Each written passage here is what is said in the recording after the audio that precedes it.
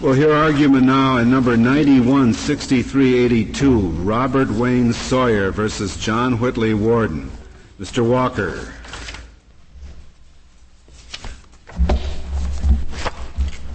Mr. Chief Justice, may it please the Court. Robert Sawyer's mental disorders were well documented when he went on trial for his life in a Louisiana courtroom. Hospital records showed that Sawyer had consistently been diagnosed with chronic brain damage and mental retardation. These records could have been obtained and presented to the jury with the ease of licking a postage stamp, but Sawyer's trial lawyer neglected to do so. Thus, the jury which condemned Sawyer to die was unaware of the fact that he had chronic brain damage and was mentally retarded. Sawyer presented this indisputably critical evidence in a successive habeas corpus petition, claiming that his trial lawyer performed ineffectively under the Sixth Amendment. But the Fifth Circuit... He presented those in both the first and the second habeas petition of ineffective assistance claim? That's correct, Your Honor. Technically, we're speaking here with a successive claim, and that is to say that the claim was presented in the initial petition but was not supported with the hospital records we refer to here today. Were these claims exhausted in the state courts? Yes, they have been.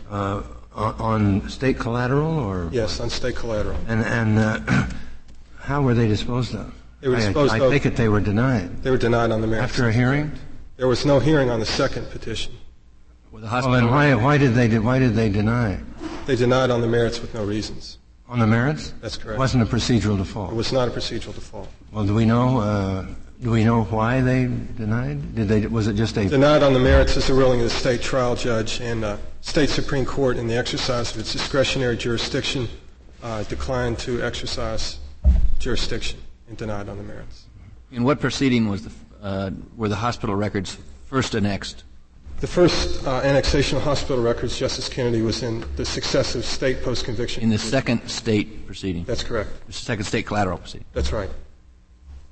The Fifth Circuit... And that was just summarily denied also? That's correct.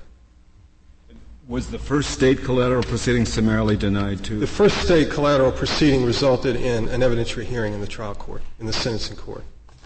On the ineffective assistance of counsel? There was an ineffective assistance of counsel claim then, Chief Justice. The essence of that claim was that trial counsel had not been barred for 2 years. There is a 2-year requirement for capital defenders in indigent cases in Louisiana. So there was no extensive evidentiary showing made. But there was no specific allegations of how he was delinquent? There were some, but they were record-based, Your Honor. They were not based on allegations that he neglected to investigate the case. Was an opinion written? From the state post-conviction denial? The first one. No. I would add, though, that even in that proceeding, the state Supreme Court denied review by a vote of 4-3, but there was no opinion that was generated. I mean, they could have put in evidence at that point about his incompetencies apart from performance at trial, right? That's correct. They just did not. That's right, Justice Scalia. There was an allegation that he had not effectively investigated the case. And in fact, there was an allegation that although he knew Sawyer was in a mental hospital, he did not present the court with any evidence about that commitment. And in fact, when the successive claim came before the federal district court faulted — I'm sorry, not the successive claim. When the initial claim came before the federal district court adopted the opinion of the magistrate. The magistrate faulted initial collateral counsel for not demonstrating what the records would have showed. Now, when the successive claim was dismissed by the Fifth Circuit Court of Appeals, the Fifth Circuit fashioned a standard for reviewing successive claims which forecloses any constitutional challenge to a death sentence in a successive posture unless the constitutional claim carries with it a challenge to all the aggravating factors relied on by the jury. So you agree that you couldn't satisfy the cause and prejudice? We cannot demonstrate cause, Justice White. Yes, and so you must rely on the fundamental miscarriage of justice. Yes, factual innocence. That's correct. Of the death penalty. We submit that this Court's fundamental miscarriage of justice doctrine will be rendered meaningless if the Fifth Circuit's rigid and inequitable eligibility test is upheld and Sawyer is denied the opportunity to prove the claims in his successive petition. Before I turn to a discussion of the standard developed by the Fifth Circuit and Sawyer's alternative proposed standard, I'd like to spend a brief minute discussing the two views of Robert Sawyer that emerge from this record. The first view, of course, is the view that was presented to the jury in this case. The picture of Robert Sawyer that the jury considered was a picture of a person portrayed by psychiatrists and even his own lawyer as a sociopath. A person who has the ability to control his behavior but freely chooses to engage in conduct harmful to others. A person who beat up and ultimately set Fran Arwood on fire because he likes to do those things.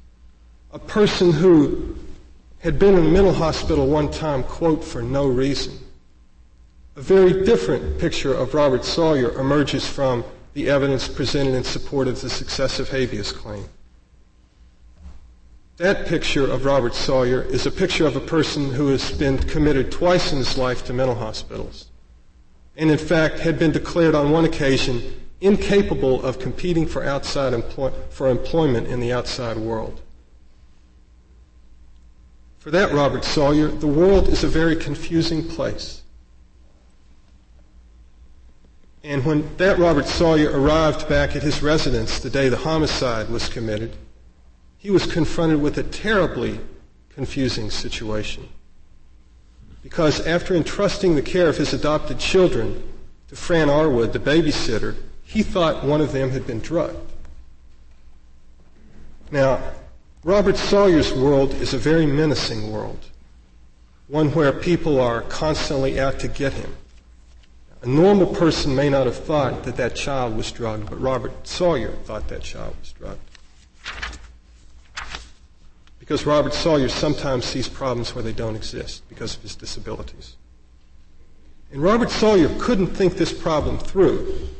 His mind doesn't work this way. His mind won't work that way. His mind became clouded with rage, and he exploded, his rage feeding on itself, and he beat and brutalized Fran Arwood. Now, there is evidence in this record now, and I refer to the Brady claim, that indicates that Sawyer, in fact, did not participate in the burning of Fran Arwood. That is the evidence in the successive petition, and obviously it paints a very different picture of Robert Sawyer's culpability, and a picture which would be presented and would have been presented if the case had been litigated effectively by trial counsel. One quick review of the medical evidence presented in the successive petition. We have records of Sawyer's 2 commitments to mental institutions and references to a third treatment at an outpatient clinic in Tennessee. City of Memphis Hospital's discharge diagnosis, chronic brain syndrome with unknown cause, manifested by mild mental retardation and abnormal EEG with behavioral disturbances. Western State Mental Hospital, similar diagnosis, incompetent. Recent evaluations in 1990 corroborate those older historical diagnoses, same diagnoses, mental retardation, organic brain damage. Mr. Walker, you're not asserting that your client was innocent by reason of insanity, are you? That's not an issue in this litigation because in part of Louisiana's rigid insanity law, Your Honor. It's the McNaughton right-wrong test. So he is guilty of the crime? He is guilty, but we believe guilty of second-degree murder because under Louisiana law, in order for one to be found guilty of first-degree murder, the murder must have been committed while the offender was engaged in the commission of another aggravated felony, in this case, the arson. Well, then you say he is innocent of the crime for which he was convicted. Well, that's correct. I thought you meant because of the mental state evidence. Mm-hmm. Did you make that claim before the lower court? The Brady claim was made before the lower court. And that as a result he was guilty of only second-degree murder? That's correct, and the Fifth Circuit addressed that. If I may move on to the question of eligibility, the integrity of the concept of eligibility. Let me ask you a question, if I may, Mr. Walker, on this same subject. let's say that in Sawyer's first federal habeas petition, he brought an ineffective assistance of counsel claim, and the court denied it because he'd failed to show prejudice. Prejudice, I take it, being an element of the ineffective assistance of counsel claim. Then he brings a second federal habeas petition. He brings another ineffective assistance of counsel claim. What does he have to show in order for the court to examine the merits of the successive claim under the miscarriage of justice, an actual innocence exception, that he wouldn't have had to show in showing prejudice the first time? Let me move to a discussion of our standard, Chief Justice. Under our proposal, can you answer my question? Yes. Under our proposal, first he would have to show a factually inaccurate sentencing profile, and then, to respond directly to Your Honor, he would have to show, under either our proposal, a fair probability that the outcome would have been different. That's drawn from Kuhlman. But we recognize that this court may feel it desirable to strengthen or rigidify that standard because it's admittedly... Isn't that just about the same thing as he has to is the prejudice element of Strickland? It is, Your Honor, and that's why we have also... So it really, the actual innocence thing really means almost nothing if you take that view. I beg to differ. Let me qualify that. If you take that view, perhaps that's correct, except that under our standard, one doesn't just look to the burden of proof, but to the nature of the claim. And in this case, the subset of Strickland errors that would be cognizable under this exception would be a very small subset, not the broad array of he should have objected to this testimony, he should have objected to that exclusion of a death-qualified juror. Our standard, Chief Justice, is the fair probability standard, but we also endorse a much more strict standard that was on the table in Strickland.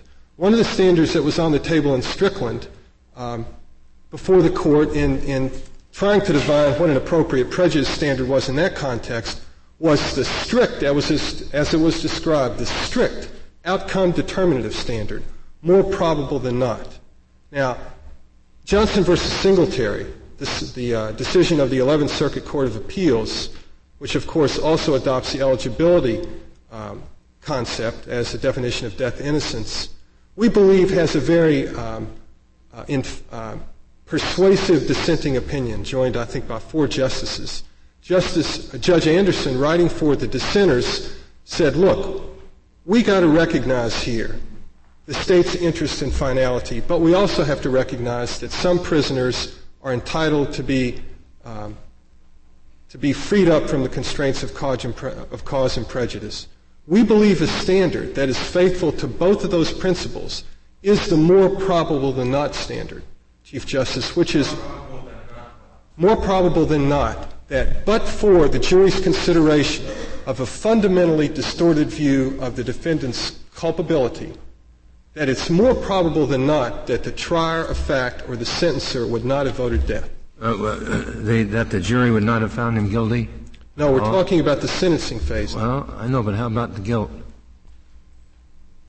The standard that emerges from this Court's miscarriage cases in the liability phase, Kuhlman, is fair probability. Well, but there wouldn't be a fair probability that he would not have been found guilty of the crime charge?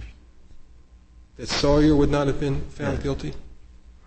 We believe that there is a fair probability that, considering the Brady violation, he would not have been found guilty. But I'm addressing the Chief Justice's concern with how we translate that guilt innocence exception into the penalty phase. Mm-hmm. And we're suggesting that although our standard, the standard that we advocate, is the Kuhlman standard, that an appropriate standard might indeed be, the more probable than not, the strict outcome determinative standard that the dissenters in the 11th Circuit suggested was appropriate. Should it be translated into the penalty phase at all? I mean, why? I had thought that we're making an exception for compelling circumstances to our normal rules, that you've had a fair trial and that's the end of the matter. And when we've said, why isn't it reasonable to say, well, if in fact you weren't guilty of the crime, that's an extraordinary circumstance. But you're saying even if you are guilty of the crime, you might have gotten a lesser sentence. I don't find that as extraordinary a circumstance at all. Well, Justice Scalia, just as we have a right to have a fair trial under this Court's jurisprudence, there was an equally strong right to a fair sentencing hearing. Well, that's certainly not our jurisprudence in most areas. You wouldn't be making this argument if he got 50 years instead of 10 years, would you? No, we wouldn't, because we're talking now about a fundamentally different sort of proceeding. And we're talking about a proceeding where the stakes are not whether he goes to prison or not, or the degree or length of a period of incarceration. We're talking about whether or not a person will live or die. And this Court has noted in its jurisprudence since Gregg itself that death is a qualitatively different kind of punishment than any other punishment that can be doled out by a sentencing judge in the United States of America. And again, I think that if we reference the facts of this case, all reasonable people would agree that it's fundamentally unfair that Robert Sawyer has not at least had a chance to put before some tribunal his severe and crippling mental disabilities and have a tribunal at least evaluate whether or not, if that evidence had been presented, the jury may have voted for Well, I agree that death is different from other punishments, but so is punishment different so is the nature of the punishment different from the question of innocence. And up to now, our cases have only held that if you are innocent, can you have a second trial? And you're urging us to carry that over into a whole new area where you are not innocent, but you say I should not have gotten as severe a penalty as I did. Even if I acknowledge that death is a different penalty, I don't know why that compels me to say that this particular doctrine should be extended from innocence over to penalty. Well, my reading of Smith, Justice Scalia, is that that's a settled question. I don't agree with you on that. It seems to me there is language in Smith and language in that is fairly ambiguous. You certainly can't say it's settled the other way, but I, for one, don't regard it as settled, contrary to Justice Scalia's view.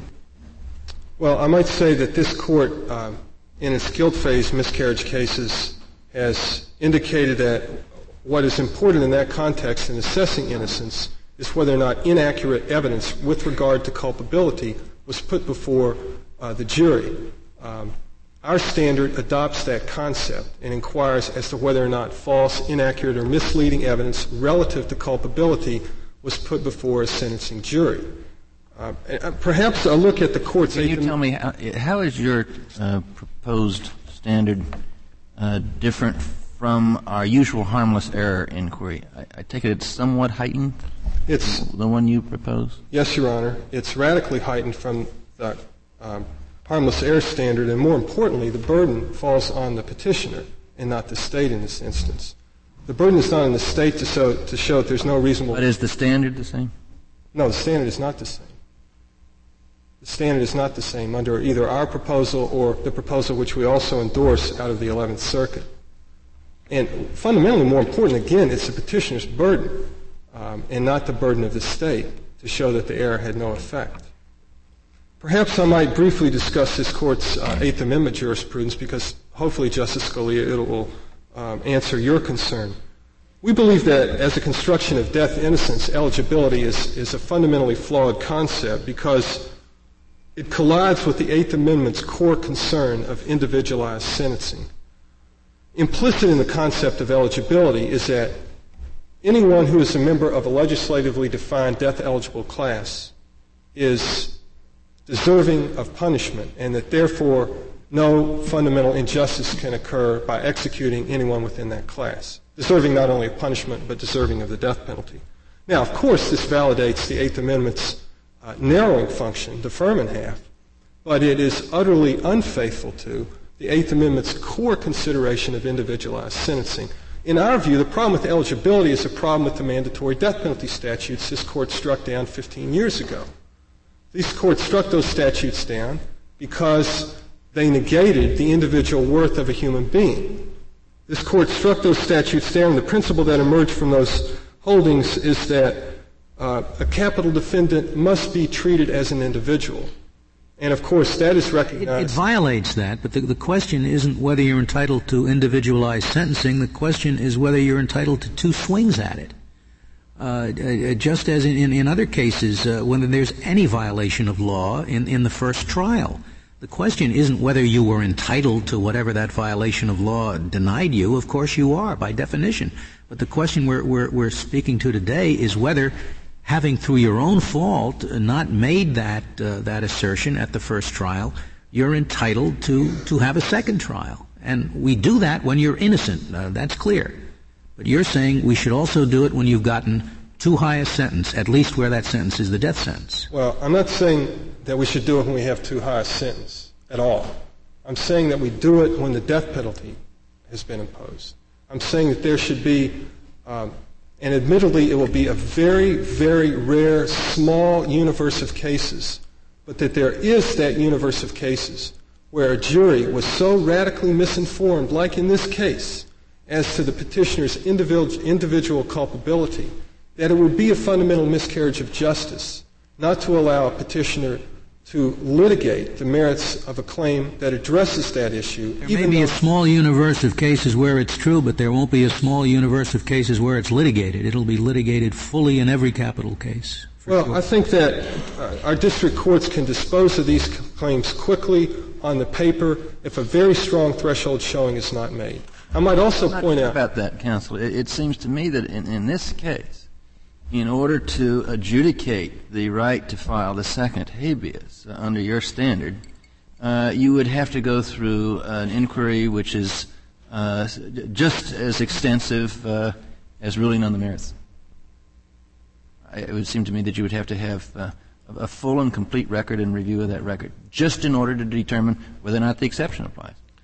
Well, I would disagree. Again, Justice Kennedy, I think that a district judge could winnow out the huge majority of filings under the standard that we propose on the paper, no hearing, no stay. Well, you say You mean like the state court did?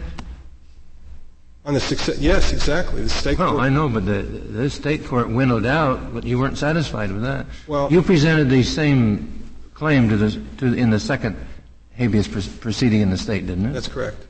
Mm-hmm. And the state court apparently winnowed it out. Well, that's correct, Justice White. That's why we're in federal court. And you think you have a constitutional right to a hearing that the state court denied? That's correct. Mm-hmm. Well, now, let's take this in the real world that we deal with all the time and you deal with all the time.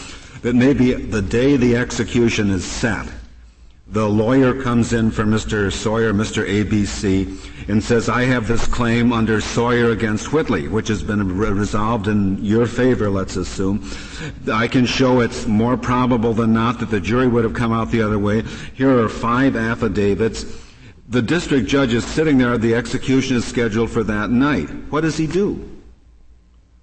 Well, if the claim is filed, and if the claim is not made out on the face of the pleadings, you've got to do some weighing of the various affidavits. You've got to determine whether it's more likely than not the jury would have come out the other way. This is really not a paper shuffle, I wouldn't think. Well, first of all, I would say that, you can't keep people from knocking at the door.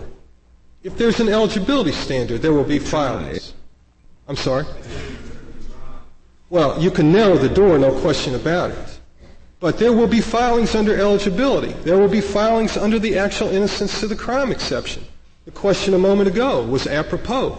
Why didn't you make a challenge to the state's burden of proof on its element to prove mens rea? But the number of elements that go into innocence of the crime are relatively limited. The number of elements that go into whether it's more likely than not that you would have gotten a lighter sentence or a sentence less than death are, innumerable. So, I mean, it's not just opening the door another crack. It's a substantial extension. Well, I'm not so sure it's as substantial as the court, as Your Honor feels it is. Again, I think that the claim itself is a factually very narrow claim. And if a federal district judge looks at the claim and there's no showing that the sentencing profile was radically distorted, it's dismissed on the merits that quickly. If a judge doesn't have to say, Mr. Walker, listening to your argument today and your very moving description of Sawyer's condition, I would have to read the transcript of the trial itself, of the sentencing hearing, and all of the affidavits and all of the submissions before I could pass on the validity and the strength of your argument. I'll answer that and then reserve the rest of my time. At least in the Fifth Circuit, that's not a problem, Justice Kennedy, because the same panels remain on the cases as they proceed from one writ to the next if it goes that far. Before you sit down, counsel, I want to ask, whether it isn't appropriate that in this particular context, where you're looking for an exception on the successive habeas petition, that you apply a standard that is tougher than the standard that would be applied the first time around. Oh, absolutely. Something more. Absolutely, Justice. Something more than harmless error, something more than the Strickland prejudice standard. That's and correct. I don't see that in your proposal. Well, that is in our proposal, I believe. It's the strict outcome determinative test, again, that Your Honor, in writing for the Strickland court, noted was a much stricter test than the reasonable probability test. We think that would satisfy the state's interest in finality. It seems to me, counsel, that even if you prevail, I would think the maximum that we should do is to remand to the state court to have the hearing that was denied to you in the federal courts. Not have the hearing in the federal court at all. Well, if the court chooses to remand it to the state court, that's fine as well. We think the proper remand would be to the district court. Thank you. Thank you, Mr. Walker. Ms. Pendergast, we'll hear from you. Chief Justice, and may it please the Court. The State of Louisiana endorses the Fifth Circuit's definition of actual innocence of the death penalty and urges this Court to adopt that definition at the very least.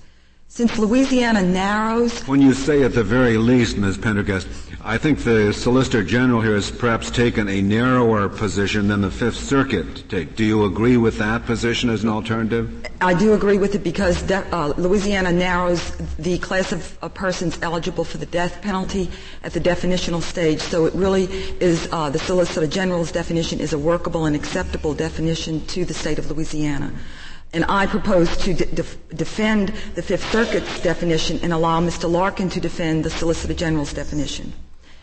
This Court has said that actual innocence does not translate easily into the penalty phase of a capital trial. And in reality, the Eighth and Ninth Circuit's definition and Mr. Sawyer's proposed definition do not translate at all into the penalty phase of a capital trial because their definitions concentrate on discretionary factors. And the penalty phase of a capital trial, that is the wrong question to ask of any sentencing hearing. A sentencing is a societal response to what the sentencer heard.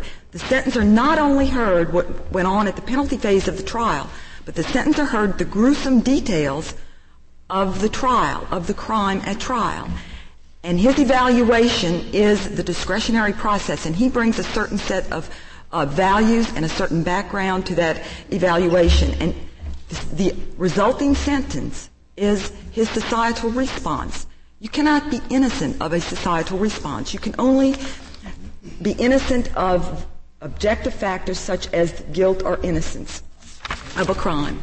The state's obligation is just to prove the elements of the crime. In the guilt phase. And then when we come to the penalty phase, we have certain objective factors, which are the aggravating factors. When does one in Louisiana become eligible for the death penalty?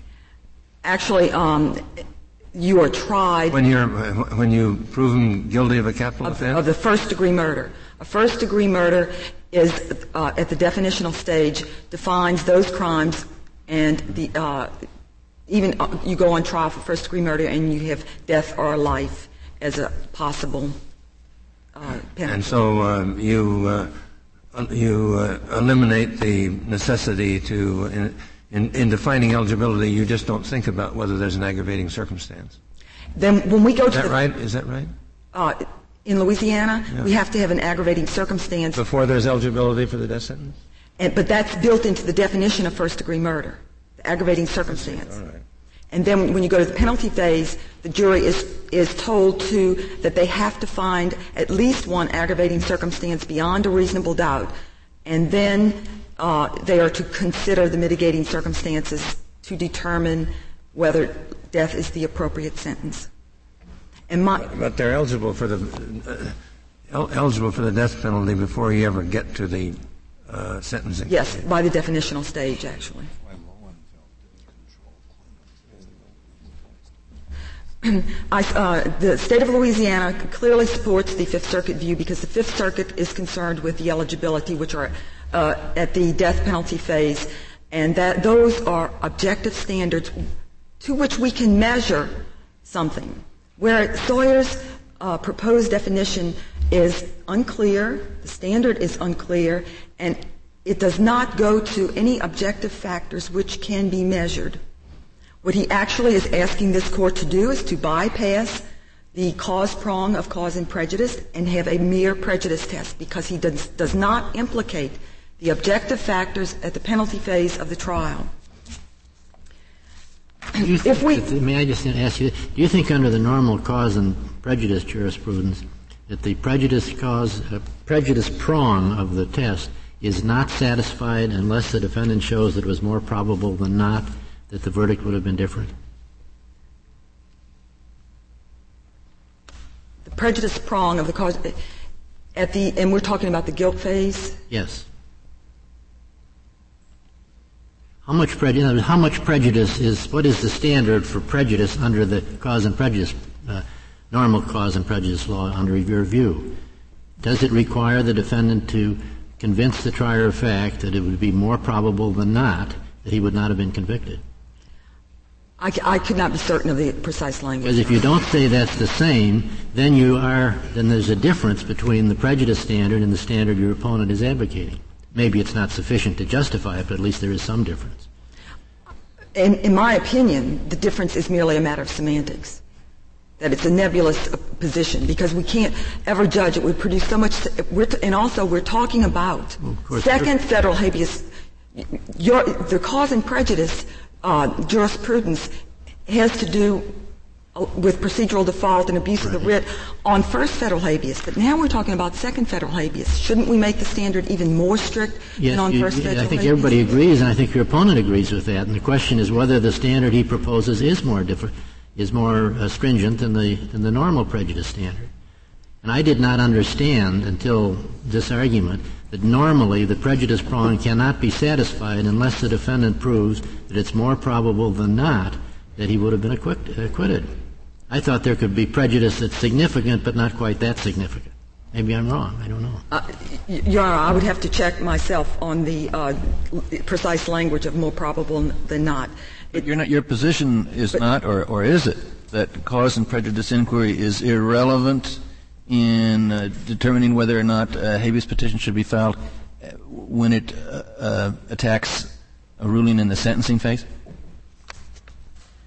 My position is that the attacking a ruling in the sentencing phase on a second federal habeas should only go to the objective factors that go to the actual innocence of the person, to the objective factors found that make this person eligible for the death penalty. If we go beyond that, we are getting into the discretionary nature of the sentencing phase. We don't even have a cause and prejudice inquiry initially, in your view, if the sentencing is what is involved.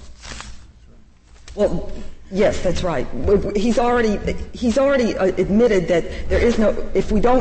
If he satisfies cause and prejudice, we don't even get to the actual innocence. We only get there because he cannot satisfy cause and prejudice. But it seems to me that what you're saying is that even in the cause and prejudice phase, this initial threshold determination that prejudice is somehow unworkable as a standard when you're talking about a sentencing hearing. That's what I am saying. I am saying it is unworkable unless you look at only objective factors that make him eligible for the death penalty.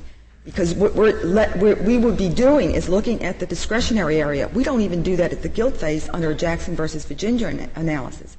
When we review a guilt phase for sufficiency of evidence, we only look at the elements of the crime in the light most favorable to the prosecution. So we go to the penalty phase. How can we then? It's a lesser standard to look at anything beyond the eligibility factors at the penalty phase. Is this a position of the Fifth Circuit?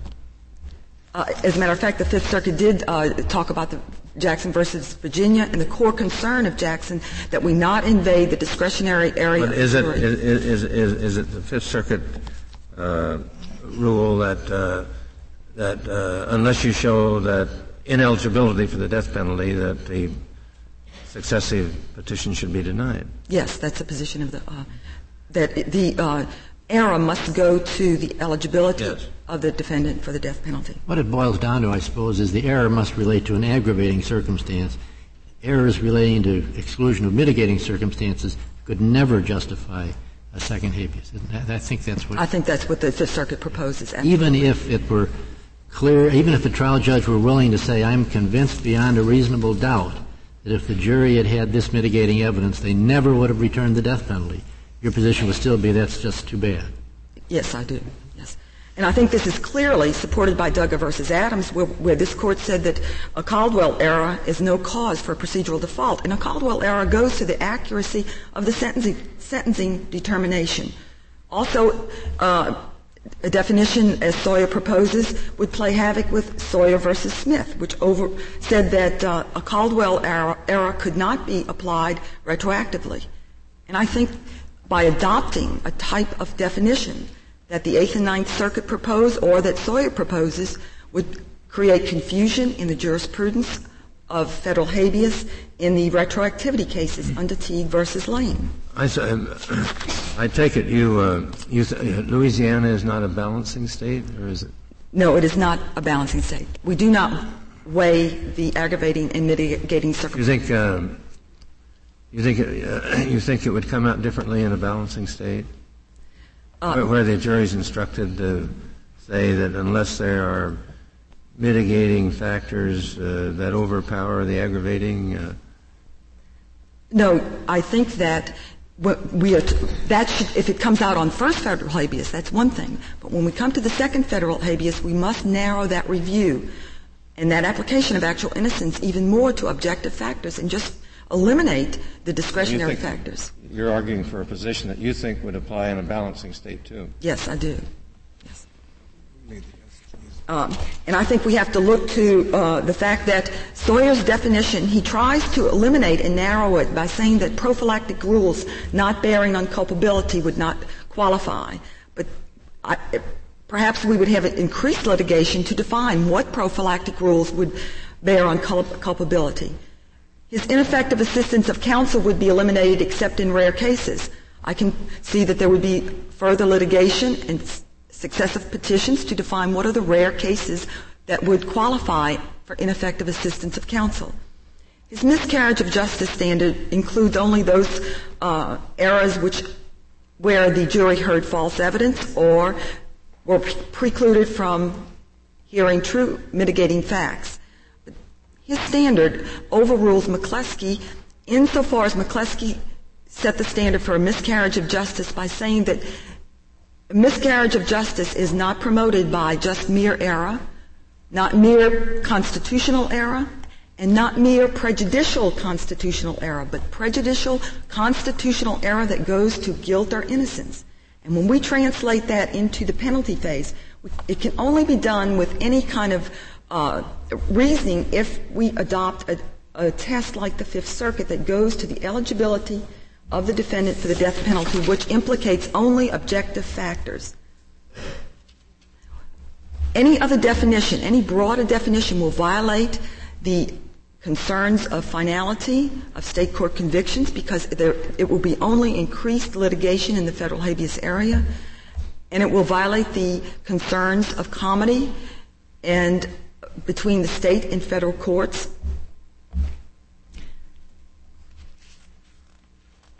I think it's important to remember that what we are talking about is that this is a second federal habeas petition, that the standard of review should be more strict than on the first federal habeas petition, and the actual innocence should be limited to only those extraordinary cases where the defendant would be actually innocent or not eligible to have the death penalty imposed. And I think it's important to remember that we are talking about a sentencing hearing where there's no correct outcome, and that this is a discretionary area, and we cannot allow a federal court to reweigh mitigating evidence and substitute its judgment and its reweighing for the state sentencer or the highest court in a state. This violates the core concerns of comity between state and federal courts. Sawyer mistakenly has claimed that the state must prove that death is the appropriate penalty in his brief, and I want to point out to this court that Louisiana does not require the state to prove that death is an appropriate penalty, that Louisiana only requires, after a conviction of first-degree murder, that the state prove an aggravating circumstance beyond a reasonable doubt, and then the jury is charged to consider the mitigating evidence or mitigating circumstances and to determine whether death is appropriate. So the only thing that the state has to prove is one aggravating circumstance beyond a reasonable doubt. Louisiana is not a weighing state, and additional facts and mitigation would not be a substantial consequence for the reviewing court in Louisiana.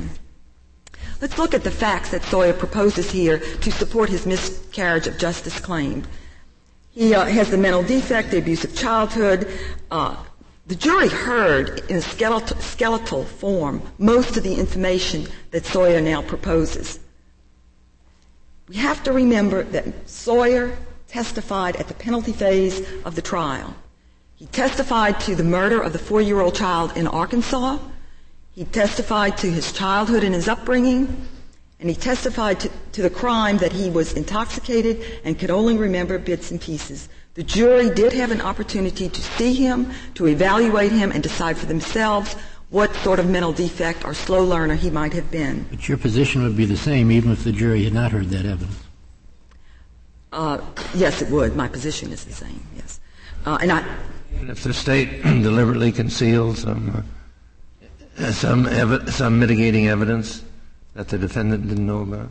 If the mitigating evidence does not go to the objective factors on second federal habeas, I think his big reason. Well, I would think it'd be on first federal habeas too. I think there's a burden there that they do it on first federal yes. habeas. And also on I would think you'd say that the state court was in first or second state habeas would come out with the same ruling you would. Well, Your Honor, even if the state deliberately concealed some mitigating evidence. If the mitigating evidence didn't go to the actual innocence. Yeah, the mitigating evidence was mitigating evidence, though, that the jury would have been entitled to listen to. And the state deliberately conceals it. I would think you would say you have to come out the same way. Excuse me, Your Honor, I don't understand. You're asking me a question? Yes, I am. The state deliberately conceals some mitigating evidence that surely if the defendant had known about, it would have put before the jury. I think the question is, does that mitigating evidence go to, his early childhood? It doesn't go to the proof of an aggravating circumstance. Then I don't think that should necessarily trigger a review or remand. Okay. But now the rule would be different in first federal habeas, yes. wouldn't it? Yes, There you could show something that went to the sentence, and if it was material, you would probably get some relief. We have to be conscious that the Brady claim that petitioner puts forth here is not supported by admissible evidence. It's based on double and triple hearsay, and that the time that he has waited to put forth this evidence in front of the court casts doubt on its credibility. Yes, but again, even if that were true, if it were direct, not hearsay evidence, if it was totally credible, it'd still be tough luck. On second federal habeas, right, yes. Yeah. Otherwise, you have no distinction between first and second federal habeas. Well, we have to remember also that that Sawyer could be charged and convicted as a principal in Louisiana, that he admitted to hitting Fran Allwood and admitted to hitting her twice, causing her to bleed from her mouth. He had the key to the door, the deadbolt, in his pocket. He ordered Cindy and the two boys to the bedroom. He had admitted being in the bathroom where she hit her head on the tub and lost consciousness. He admitted to being there when detergent and scalding water was poured over her. He never denied participation in this crime. He never denied that his fingerprints were found on the lighter fluid can. He only said that he was intoxicated and could only remember bits and pieces. And I urge this court to adopt the Fifth Circuit definition, because any broader definition would overrule McCleskey, lend credibility to last-minute hearsay affidavits, lend credibility to physical and mental examinations done today and applied to yesterday, and buy into a distortion of the record and sanction sandbagging. Thank you. Thank you, Ms. Prendergast. Mr. Larkin, we'll hear from you.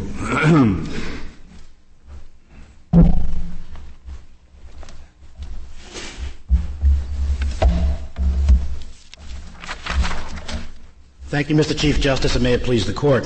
I would like first to answer Justice Stevens' question. Your Honor asked whether the more likely than not standard applied to the prejudice prong of the Sykes cause and prejudice test, and in our view the answer is yes. That's our understanding of it. At page 14 of our amicus brief, we cite and excerpt some of the relevant portions of this Court's discussion in Frady, which was later reiterated again in Carrier. And what the Court said there was, in order to show prejudice, you have to show not merely the possibility of an error, but that something worked to the actual and substantial disadvantage of the defendant.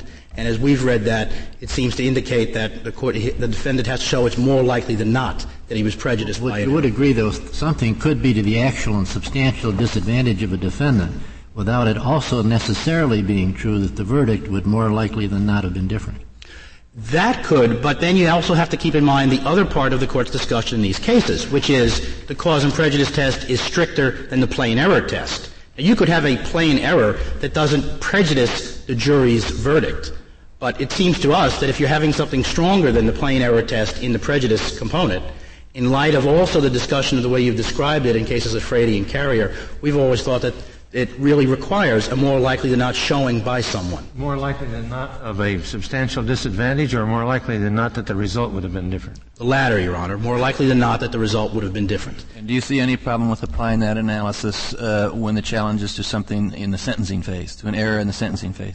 Not on the first federal habeas petition, Your Honor, but here we think where the second petition is involved, that is a wholly inadequate basis.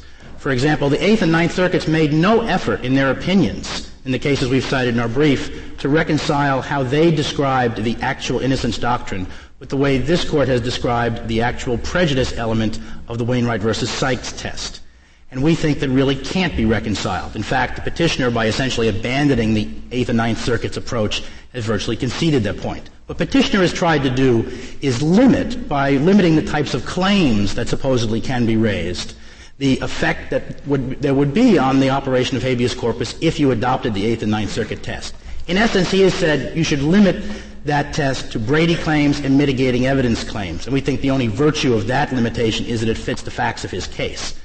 In effect, any claim but doesn't succeed in making second federal habeas any different from first federal habeas with respect to those particular claims. You betcha. That's absolutely right. And we think this Court's decision in Duggar versus Adams is inconsistent with that type of approach. So we think the standard petitioner has adopted clearly is inconsistent with what this Court has already decided in Duggar and with the approach this Court has followed and with the policy concerns that led this Court to adopt the ruling last term in McCleskey.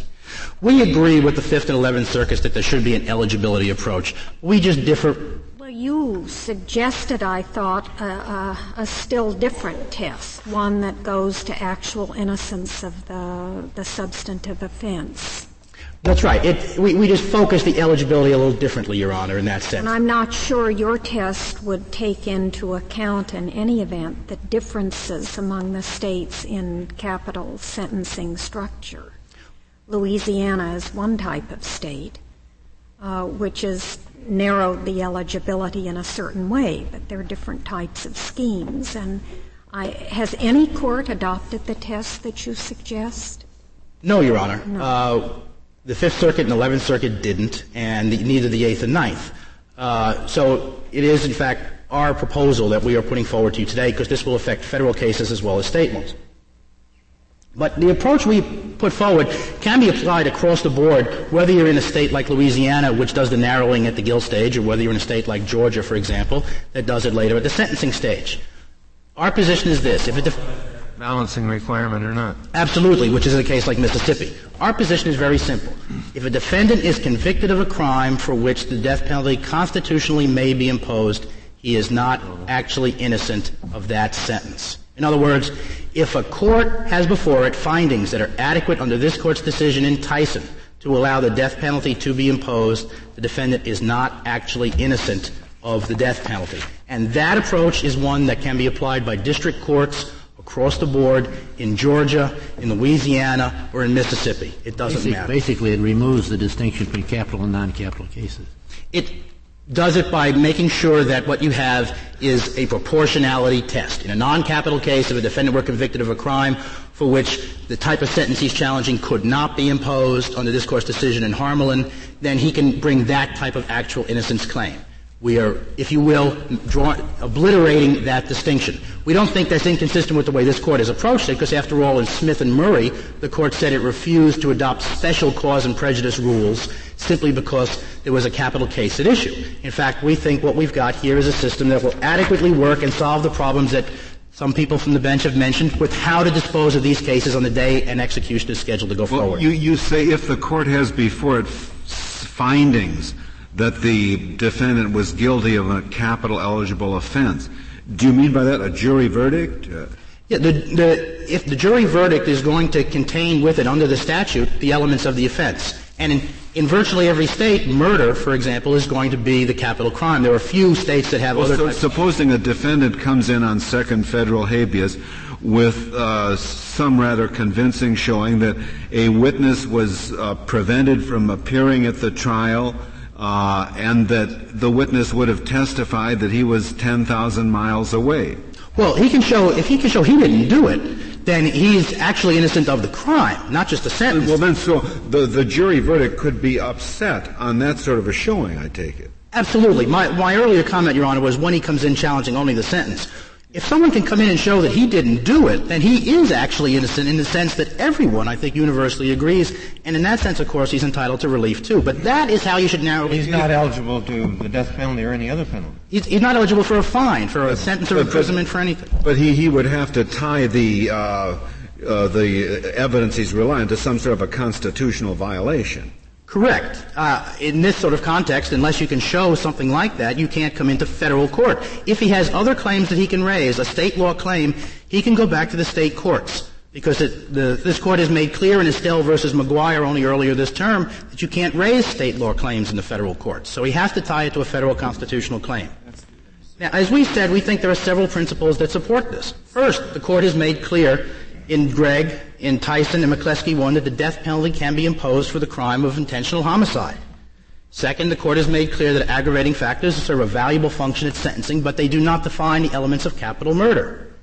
Third, the Court has made clear in a case involving this very state's capital sentencing laws, Lowenfield versus Phelps, that whatever essential predicates are necessary under Tyson or the other cases for the imposition of the death penalty to be lawful, those predicates can be established at the guilt stage. They don't need to be established at sentencing. And finally, we think that given the fact that at this stage the state's judgment should not only be presumed to be correct, but given the fact that federal habeas has once gone through and completed without finding any material errors, that the presumption should be virtually irrebuttable at this point, we think it's appropriate to focus on the question whether the prisoner has committed an offense for which the death penalty can be imposed. After all, aggravating factors are that. They aggravate the crime. If the crime of murder can be punished by death, and this Court has repeatedly held that it can be, we think at this stage of the case it is unnecessary to expand the limited actual innocence exception to take into account these other types of factors. Unless the Court... I don't know why it has to be extended to take into account the penalty phase at all. Well, it could, Your Honor. That would even be a narrower position than we had urged. You could just drop it out. And that's consistent with every holding in this Court. Smith and Murray and McCleskey and Duggar never granted relief on this exception, and so there is no holding of this Court that would apply the actual innocence exception to a sentence at all. But we haven't gone quite that far. If it is disproportionate under the Eighth Amendment, we would say that you are therefore not eligible for that sentence, and it should not be imposed. What should be the standard for applying the actual innocence exception in the guilt phase? There's a sense that there has to be something new and dramatic, or you have the wrong man or something. But what would you think that the test ought to be there? Your Honor, you could, in essence, flip around what happens at trial. There's a presumption of innocence, and the state has to prove beyond a reasonable doubt that the defendant did it. To show actual innocence, you could flip it around at the habeas stage, put the presumption on the prisoner, and require him to show that he didn't do it. Now, you could require it by a preponderance, by clear and convincing, which is close to beyond a reasonable doubt, or beyond a reasonable doubt. The latter, of course, would be the stiffest, but in this context, it wouldn't be an irrational way to proceed. But what is the government's position on the proper standard? Well, we have not in our brief laid out which of those three approaches to take. Rather important point, isn't it? It is, but it has not yet, in our view, ever been dispositive in any case. Thank you. Thank you, Mr. Larkin. Mr. Walker, you have 4 minutes remaining. First, for Justice O'Connor's benefit, The more likely than not standard, which we endorse, is located on page 3 of our reply brief in note 1. And also, the amicus brief filed on our behalf by the Legal Defense Fund discusses that test extensively beginning on page 40. Secondly, this jury heard no evidence whatsoever about Sawyer's mental retardation or even his low intelligence, and certainly heard nothing about organic brain damage. Third, I believe that we've heard here a concession that Wainwright versus Sykes prejudice is a lesser showing than the prejudice inquiry that we're advocating here. The Sykes prejudice is that the error worked to the petitioner's actual and substantial disadvantage. Justice Stevens, I disagree that you may not have to show that the outcome would have been different in that situation. In our situation, you do.